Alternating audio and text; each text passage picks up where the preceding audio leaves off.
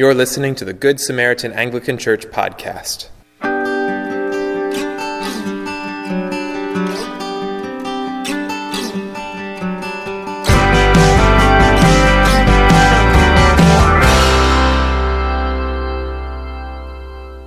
The following sermon was recorded on January 13th, 2019. A reading from the Gospel of Luke. As the people were in expectation, and all were questioning in their hearts concerning John, whether he might be the Christ, John answered them all, saying, I baptize you with water, but he who is mightier than I is coming, the strap of whose sandals I am not worthy to untie. He will baptize you with the Holy Spirit and fire. His winnowing fork is in his hand, to clear his threshing floor, and to gather the wheat into his barn. But the chaff he will burn with unquenchable fire. So with many other exhortations he preached the good news to the people. But Herod the Tetrarch, who had been reproved by him for Herodias, his brother's wife, and for all the evil things that Herod had done, added this to them all, that he locked up John in prison. Now when all the people were baptized, and when Jesus also had been baptized and was praying, the heavens were opened, and the Holy Spirit descended on him in bodily form like a dove, and a voice came from heaven, You are my beloved Son. With you I am well pleased. The word of the Lord. Thanks be to God. In the name of the Father, and the Son, and the Holy Spirit. Amen. There are a lot of people who achieve unbelievable fame and success at a very young age. You can think of, I'm sure, a number of child stars who have been movie stars or have been gymnasts or have been, all kinds of things happen to children that make them famous, that put them in front of the world's eyes. And everyone can see that this child is special. They have a special gift. They have a special talent. And it's amazing to see these gifts that God has given them out in the world. Some people are singled out at a young age to be something in particular. Like, it's pretty hard to be an Olympic figure skater if you don't start when you're about 1.5 years old.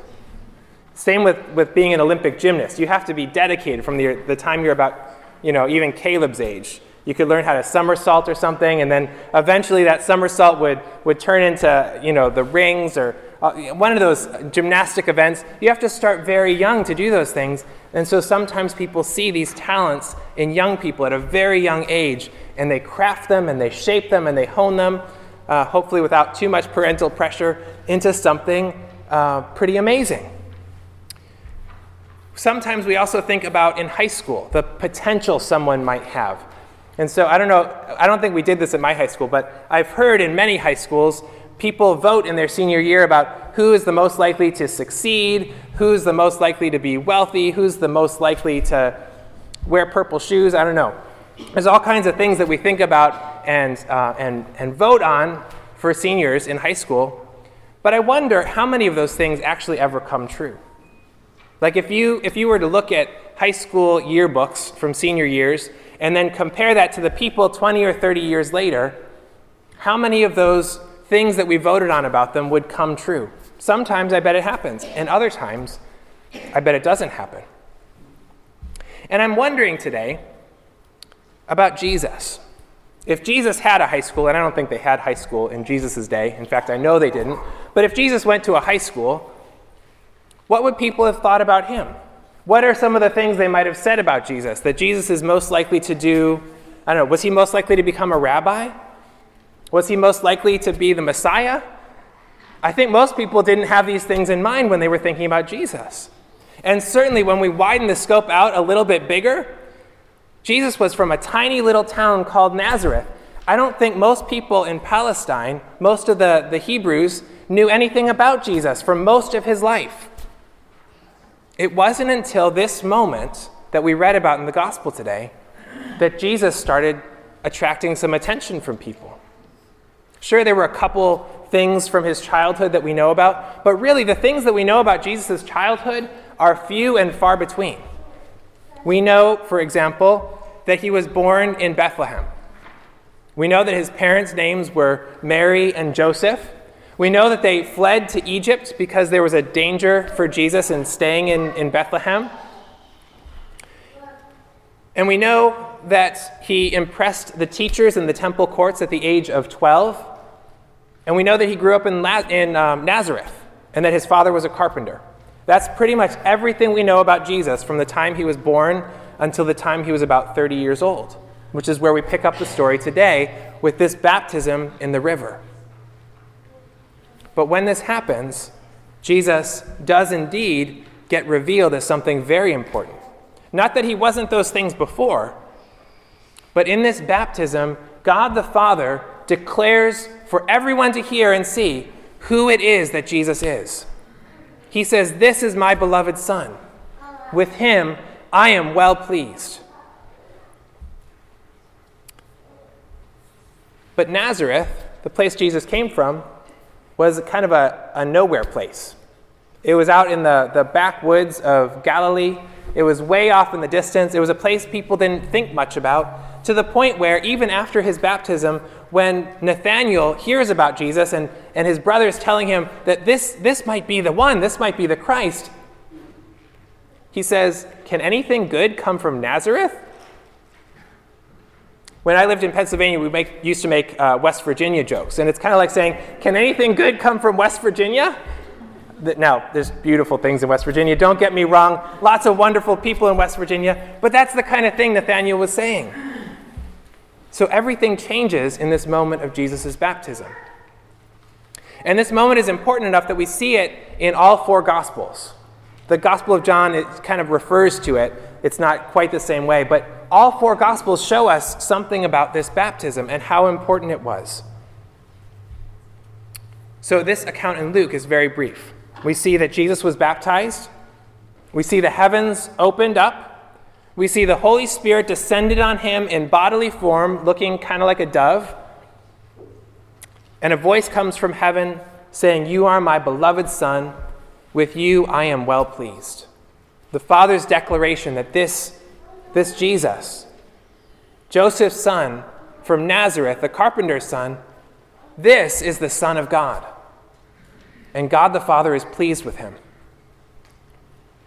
This is a declaration from God the Father of the true identity of Jesus. He was this person from before time began. He's the only begotten Son of the Father, and he's eternally begotten of the Father. There was no time before which Jesus didn't exist, and there was no time before which Jesus was not the Father's Son. But for a long time, people didn't know who Jesus was. And so the Father in the gospel today declares that this Jesus is his Son, the second person of the Trinity, the Messiah, the one everyone had been waiting for. But the other important thing about this is that this is Jesus' commissioning for ministry. We know, especially in the Gospel of John, that Jesus never did anything that his Father didn't tell him to do. He didn't do anything that he didn't see his Father doing. And so Jesus waited humbly, patiently, until this moment when God the Father says, "Go, now is the time."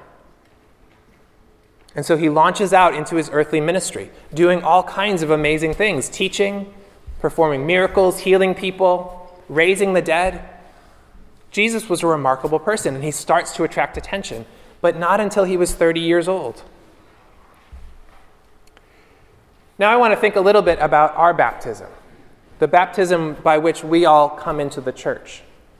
Our baptism is a little bit different from Jesus' baptism in some important ways, but there are also some important parallels.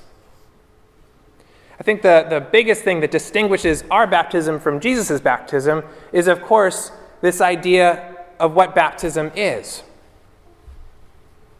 John, the baptizer, John the Baptist, is in the wilderness baptizing people, and in verse 3 of the Gospel of Luke today, we didn't read this, but this is what it says. It says, "He went into all the region around the Jordan, proclaiming a baptism of repentance for the forgiveness of sins." That's what John's baptism was all about. It was about repentance for the forgiveness of sins. Now we know that Jesus was not a sinner. Jesus is God. Jesus had no sin. So it's a little odd that Jesus is participating in a baptism of repentance for the forgiveness of sin. And he does it not to be cleansed of sin because he had no sin, but to prepare the water for us, This is, in a way, the beginning of baptism. Jesus' institution of baptism.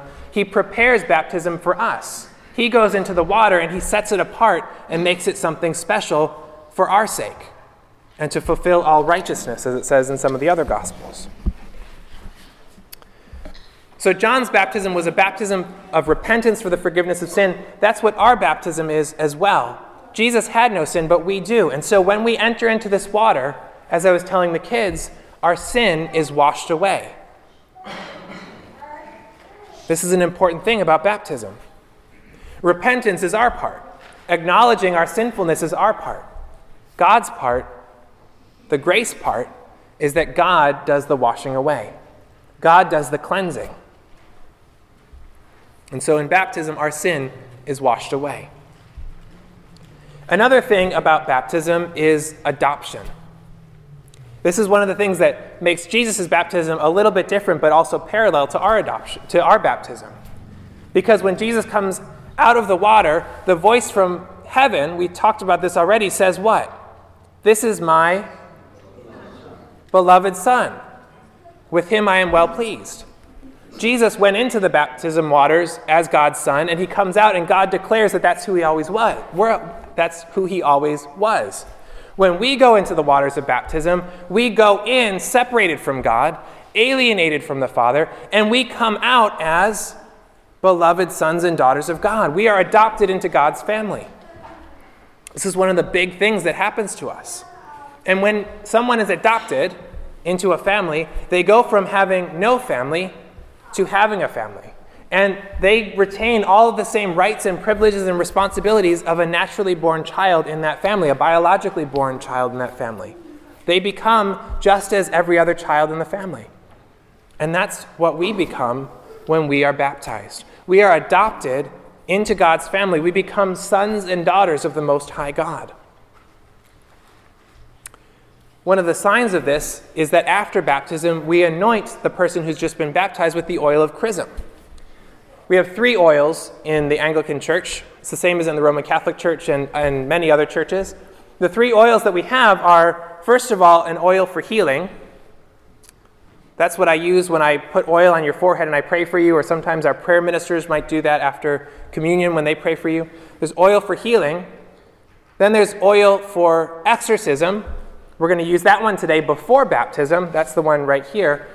And exorcism is not what you think of when you think of The Exorcist. We're not talking about, heads turning around and all that weird stuff. That's not what we're talking about. We're talking about setting someone apart and saying that the devil has no authority in their life.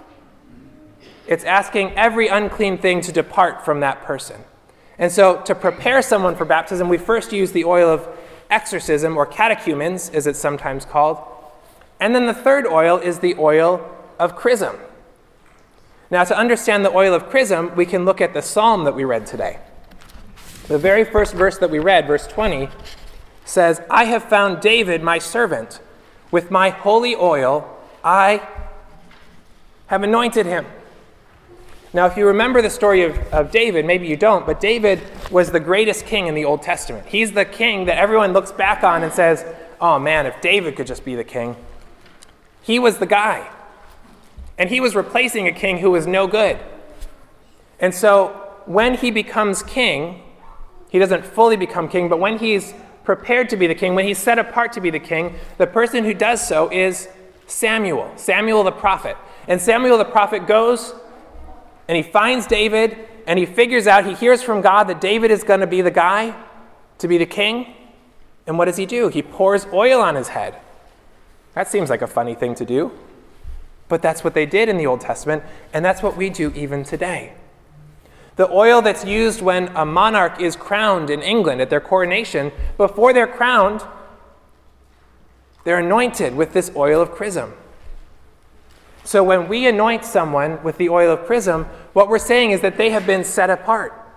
They have been declared something special. They have actually been adopted as God's sons and daughters. They are part of the royal family of God. You are part of the royal family of God if you've been adopted into God's family through baptism.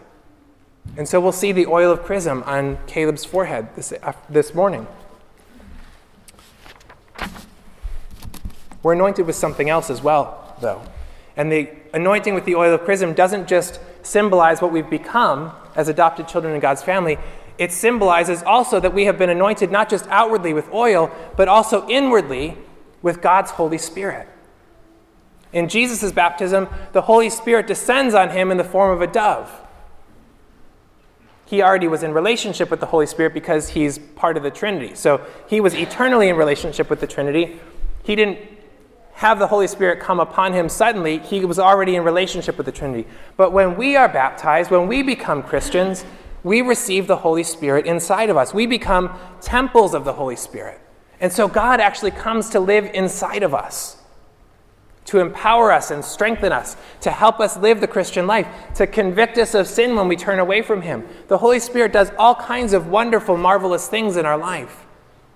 And the Holy Spirit is given to us in baptism when we come to faith in Jesus. Now you might be asking, if baptism is all about repentance and faith, why do we baptize babies?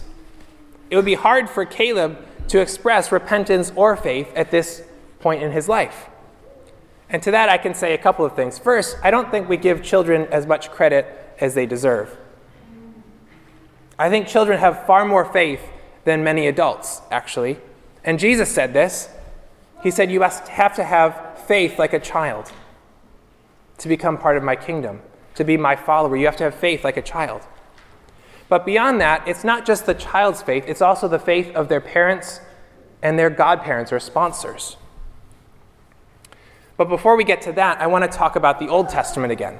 In the Old Testament, there was a special rite that was performed that made someone a part of the covenant family of God. And that rite was circumcision. Now, I'm personally thankful that that's not the rite that we use anymore, because I think that would hurt. But in the new covenant, we have a different rite, and the rite is baptism. By circumcision, someone was made a part of the covenant family of God. If you were a boy, girls got a free ride on this one. They were just part of the covenant family of God. Boys had to suffer a little bit in this case. As Christians in the New Testament, we have a similar rite by which we become part of the covenant family of God, and that is baptism. And so just as in the Old Covenant, a baby on the 8th day after they were born had this mark made in their flesh that made them part of God's covenant family, so also when a child is a baby, we welcome them into God's covenant family. So there's an Old Testament precedent for welcoming children as part of this covenant family. And they don't do that in isolation. They do that in the presence of a Christian family and the Christian community. And so when a child is presented for baptism, their parents stand with them because they represent the Christian family and their intention to raise that child in the faith. But their sponsors also stand there, declaring that they are going to support the parents and support that child in their life in Christ. And then, if you notice, and you'll see this in your bulletin, you all have a role to play too. Whether you're a parent or a godparent or not, you all have a role to play. And so in the liturgy, you will be asked, will you who witness these vows do all in your power to support this person in his life in Christ? And you will answer, we will. We will. Because we don't have faith on our own. We don't have faith in isolation. We have faith as part of the Christian community. We support one another in our faith. And so that child, when they're baptized in their infancy, when they can't do hardly anything for themselves, they have the faith of the community and the faith of their families surrounding them and supporting them and praying for them and raising them to know and love the Lord. They will have to accept that for themselves at some point. That's why we have the sacrament of confirmation. That's their opportunity to stand up and say for themselves, this is what I believe. I've accepted this for myself. But until that point, they are part of the covenant family of God. They are part of this covenant community and a part of a covenant family that's raising them and pointing them towards Jesus. The other thing is that because a child can't do anything for themselves, it exhibits perhaps even more remarkably than when we baptize an adult, the fact that this is not something we do, this is something God does. God welcomes us into his family. We don't choose him, he chooses us. And because of that, each of you can rest in the knowledge that you are chosen by God. But this brings me to another thing. And before we get to that, let me ask you about where your dream vacation would be. If you could go anywhere in the world, what would you go and see? For me, I'd want to see some natural beauty. I want to see some of our national parks. I want to see Alaska. I'd want to see Hawaii or the Grand Canyon or something beautiful like that. I'd love to see some of those places. I have seen some of those places. I'd love to see some of them again. So pick out that spot in your mind. Where would you go if you could go anywhere in the world? Now imagine you're getting on an airplane and you're flying there and you get off the airplane and you take a bus or a taxi to your hotel and you go into your hotel room and you sit on your bed and you turn on the television and you watch TV for 2 weeks and then you get back in the bus and you go back home. You'd get home and say, what happened to my vacation? Or maybe, what did I do with my vacation? We could ask the same thing about our baptism. A friend of mine, Dr. Leslie Thyberg, was once walking on a pilgrim road called the El Camino de Santiago. It's in Spain. And this is a pilgrim road that leads to the coast of Spain where the Church of St. James is. This is the place where we believe St. James may have been buried. People have been walking on this road for hundreds of years, and it's hundreds of miles. It takes a long time, like a month or two, to walk on this road from where it starts to where it ends on the coast. And along the way, she saw a rock, and on the rock was written in French, which is kind of interesting because this was in Spain, but on the rock was written in French, and she translated it for me because I don't speak French. It said, "What are you doing with your baptism?" That's a good question to ask. What are you doing with your baptism? When we witness the baptism of a new Christian, when we witness Caleb's baptism today, we wonder and we see this child or this adult and we say, what is God going to do in the life of this person? As they become part of the family of God, what kinds of ministries will they participate in? Whose lives will they touch? How are they going to grow in the knowledge and love of the Lord? We wonder these things about a person being baptized. And so as we wonder these things about the person being baptized, let's also wonder in our own lives, what are we doing with our baptism? How are we living into what God has made us? Baptism isn't just a moment to look back on and say, oh, that was nice. It's not just a photo opportunity. It makes a difference in your life. It changes you. You become something that you weren't the day before. To be a Christian literally means to be a follower of Jesus, to be a disciple of Jesus. And to be a disciple in Jesus' day was a very particular thing. There was a whole culture about rabbis and disciples. And the whole point of a disciple was to become in every way like their rabbi. It wasn't just to get the information their rabbi had to give. It wasn't just about books and writing things down. It wasn't just about some form of a catechism. It was literally about becoming like their rabbi. And so they would learn to dress like their rabbi. They would learn to eat like their rabbi. They would take on the mannerisms of their rabbi. They would become like their rabbi in every way. And that's what we're supposed to do as Christians, as followers, as disciples of Jesus. We're supposed to become like our Rabbi Jesus in every way. To become more and more like Christ as we live out our lives. In the book of Acts, chapter 10, Peter's giving a sermon. And in this sermon, he's recounting the life of Jesus and some of the things that Jesus did. And he says, we read this morning, chapter 10, verse 38. God anointed Jesus of Nazareth with the Holy Spirit and with power. He's referring to Jesus' baptism. God anointed Jesus of Nazareth with Holy Spirit and with power, and he went about doing good and healing all who were oppressed by the devil, and God was with him. For God was with him. That's what Jesus did. Jesus taught people. He went about doing powerful, amazing things. And this is what it says in the Gospel of John. Jesus is preparing his disciples for his crucifixion, his death, his resurrection, his ascension, Jesus isn't going to be with them any longer. And he's encouraging them at the Last Supper. And this is what he says to them. This is in chapter 14, verse 12.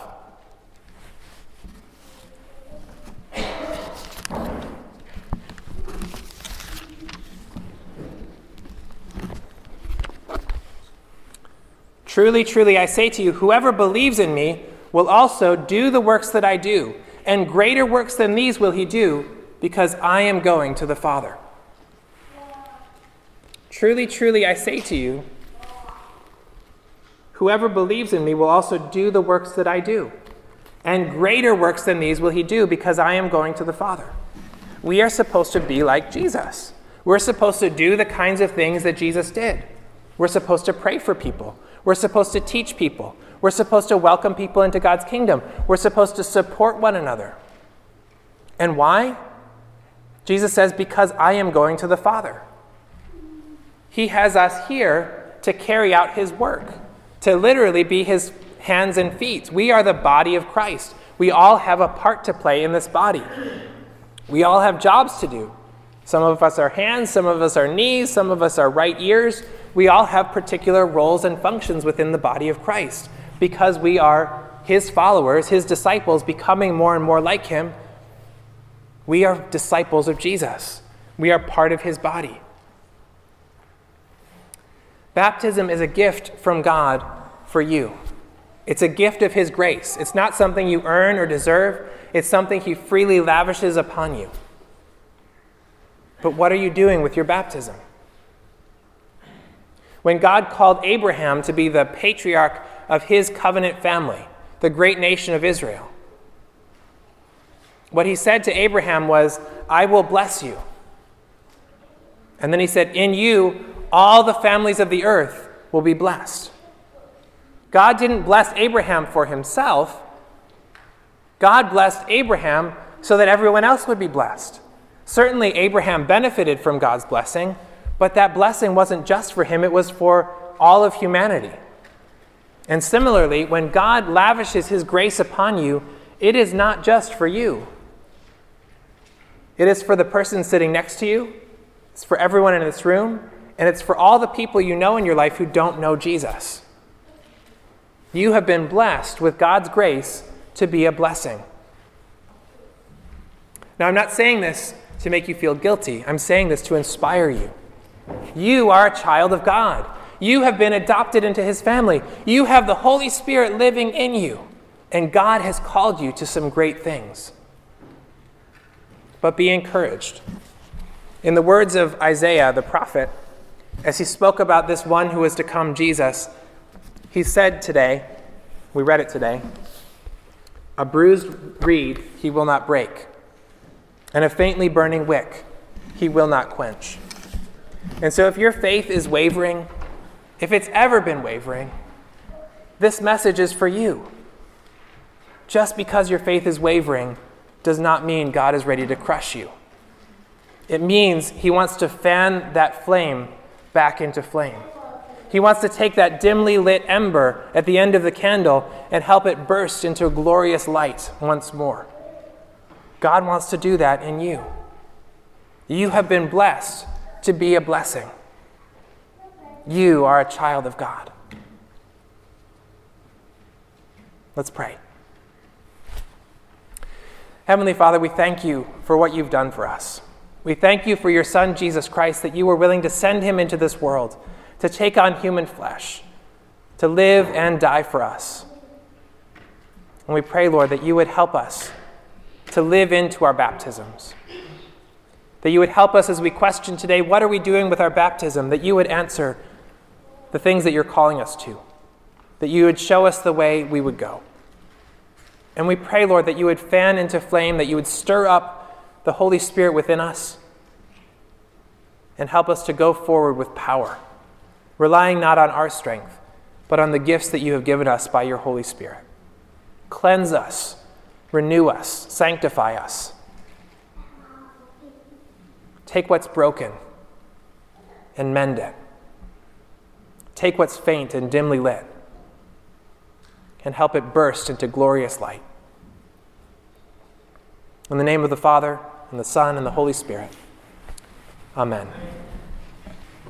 This has been a production of Good Samaritan Anglican Church in Middleburg, Florida. For more sermons, sermon notes, and information about our congregation, please visit www.goodsamaritananglican.org/sermons.